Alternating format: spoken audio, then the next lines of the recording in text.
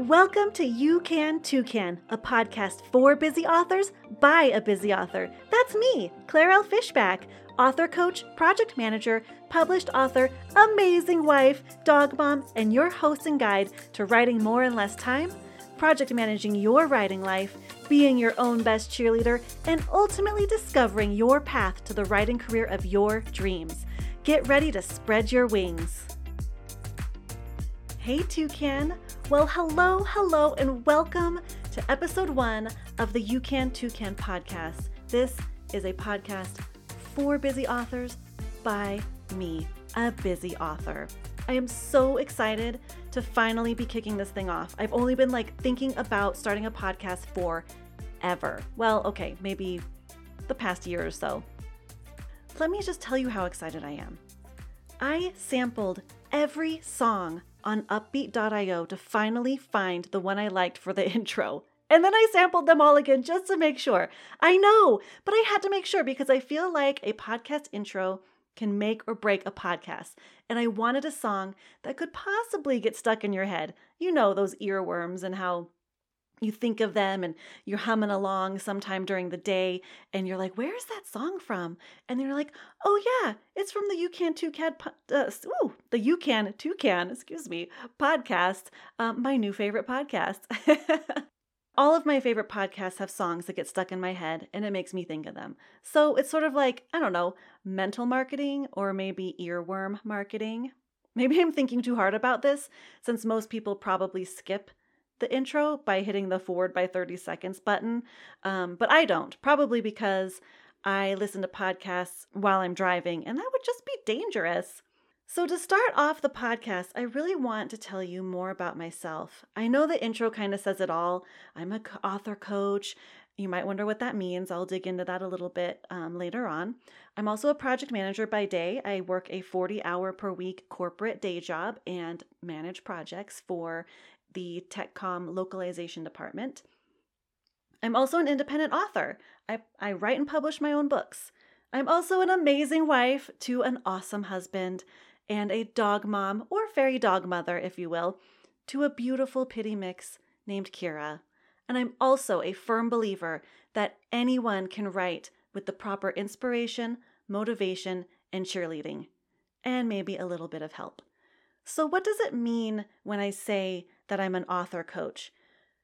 Strive to help writers of all levels develop a consistent and sustainable writing habit that works for their busy lives so they can create the writing career of their dreams. I know I say that a lot. Create the writing career of your dreams, the path to the writing career of your dreams. But that's really what I'm here for. I want to give you tips and tricks and tools and ideas and inspiration and motivation so you as a busy author can find the time in your day to create that consistent writing habit that will get you to finish your book or start your book if you haven't even started one yet, or otherwise work on it. I mean, if you don't work on your book, you'll never reach the end, right? So I truly believe that building a consistent writing habit is the first step in becoming the writer you've always dreamed of being. And I can help you cultivate your writing life with tools, tips and tricks, experience, and make it fun along the way. I also believe that my 10 plus years experience as a project manager gives me the knowledge to train you how to set and smash realistic writing goals and publishing goals. And also, I believe in you. Do you believe in you? Whether you struggle with self-doubt, imposter syndrome, perfectionism, or any other internal obstacles, I can help cheer you on so you see yourself the way that I do, as a winner. That's so cheesy, but it's true. We're all winners if we set our minds to what we want to do. And at the end of the day, all of this stuff means nothing unless you have a repeatable, easy to follow, replicable plan. And that's what I'm here for, is to help you discover that custom flight path that you can use with your current book and all of your future books. Now, I know every book is different. I personally learn something different from every book that I write. I'm also a discovery writer or a seat of the pants /pantser. So that's probably why I learn something every time. So that's a little bit about why I'm here starting this podcast, why I wanted to start this podcast. but I also want to tell you what my actual story is. Who is Claire L. Fishback? Who is this chick to be preaching at me about setting writing goals and cultivating this like writing lifestyle or whatever? I started writing about animal pen pals and my numerous pets. We always had a ton of pets growing up. Gerbils, hamsters, guinea pigs, bunnies, always dogs, or at least one dog, and typically one or two cats at a time. And so we always had just pets all over the place. And I adore my pets. So I used to write stories about them, and I would put these stories together with 3-hole punches and those brass brads that would hold the pages together, and I'd even slap in some photos. So basically, as soon as I learned how to create words out of letters, I was writing.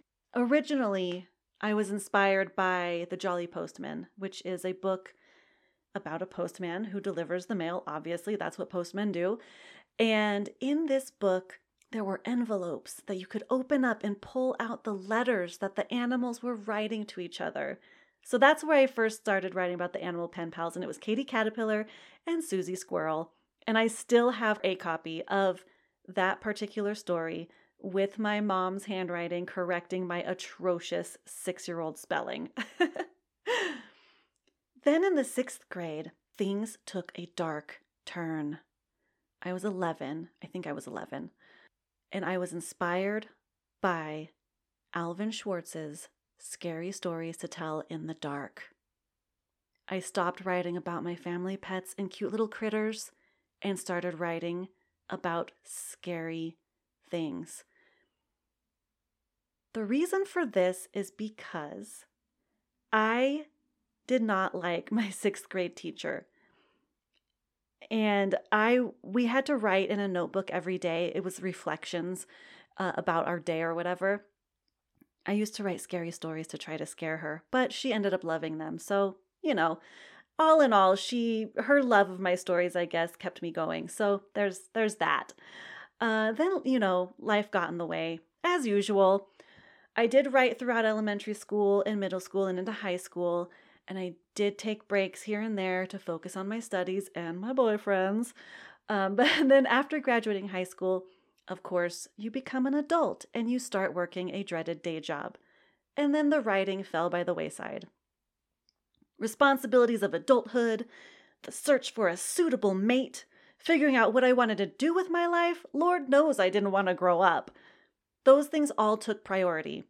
It was a very panicky era of my life, that fraying rope bridge between teenagership and becoming an adult, like a true adult, which I don't know about you, but what actually makes you an adult besides your age? Someone once told me it's the ability to fold a fitted sheet. Well, I certainly cannot fold a fitted sheet to save my life, so maybe I'm not even an adult yet. I don't know. I'm having fun, and that's what matters, right? I ended up going to the Art Institute is difficult to say. I attended the Art Institute of Seattle to get a degree in animation art and design, which is another form of storytelling. It was a very fun but very challenging time in my life, but so full of creativity. Being surrounded by art students, all going after different degrees. There was graphic design, there was film students. There were all kinds of artists there. It was amazing. But then I took a creative writing class as an elective. I know, electives in art school, right? Aren't all of them electives? Isn't every class an elective? It completely rekindled my passion for writing. And because of that, I dropped out of art school. You guys, I dropped out of art school to get back to my true passion, writing. And so I got back to it. I wrote over 1 million words between dropping out of art school and, I could look up which actual project got me to the 1 million word mark. I'll come back to you with that actually at the end, because now I'm curious which one it was. Then in 2017, I attended the Colorado Gold Writers Conference in Denver, Colorado. the keynote speaker, Tess Gerritsen, ended her speech with, "You can too." And I do recall that though those are the only words I remember from that keynote speech, I do remember that it was a phenomenal keynote speech. Colorado Gold Writers Conference, which is put on by Rocky Mountain Fiction Writers, which is an organization here in Colorado, they really pick their keynote speakers like it's top-notch selection of authors that they bring in to tell us about their trials and tribulations and how they overcame. And it's always just so inspiring and motivating. I always leave writing conferences just feeling overcome with the desire to create and to write and just to be a writer. I love it. It's amazing. Anyway, so Tess Gerritsen says, "You can too." And I turned to my friend, USA Today bestselling author L.S. Hawker, my dear friend, and I whispered, which, let's face it, I probably was not whispering because wine had been imbibed, you might say. And so, whispering is... But I turned and I whispered to her, "You can too can." 5 years later, I wrote a book, and here I am, launching this author helping authors side to my creative business. And here's the thing, and the reason why I feel like I can bestow upon you a wealth of knowledge is because I used to write, before the COVID-19 pandemic, I used to write on my lunch break and during any other pockets of quote unquote spare time. Now that I'm working 100%, or okay, it's like 98% from home, I tend to skip my lunch break and I write for an hour every morning. It's still an hour, and sometimes I do write in the evenings, but only if I didn't reach my goals during that morning hour. So not only do I write in my spare time, though, I also manage all of the tasks required to run my author business. You may recall from earlier in this episode, that I'm also an independent author, which means I have my own little publishing house. And so I have to do all the tasks for that as well, which includes a lot of project management, because once you finish a book, that's not the end, baby. There's like a crap ton more work to do after that. But I do believe that anyone can write if they have a strong enough desire to tell their story and they have the tools to show up and just get it done. So that is basically my background. And I know that I am not for everyone. I tell weird jokes. I say weird things. I laugh hysterically at myself. I crack myself up all the time. I'm not socially acceptable at times. I'm an introverted extrovert, so you basically have to drag me out of my house. And once I'm out and free and out in the world, you gotta drag me back in, and then I hibernate for like a week. If there's anything about me that doesn't resonate with you, or that you find offensive, not on purpose, I promise, or you just don't like me, that's fine. I won't be upset. Just don't listen to the podcast. Don't check out my website. Don't check out my free resources. Don't engage at all. That's my ask as we journey into this together, that if I don't feel like a good fit for you, then by all means, find somebody else.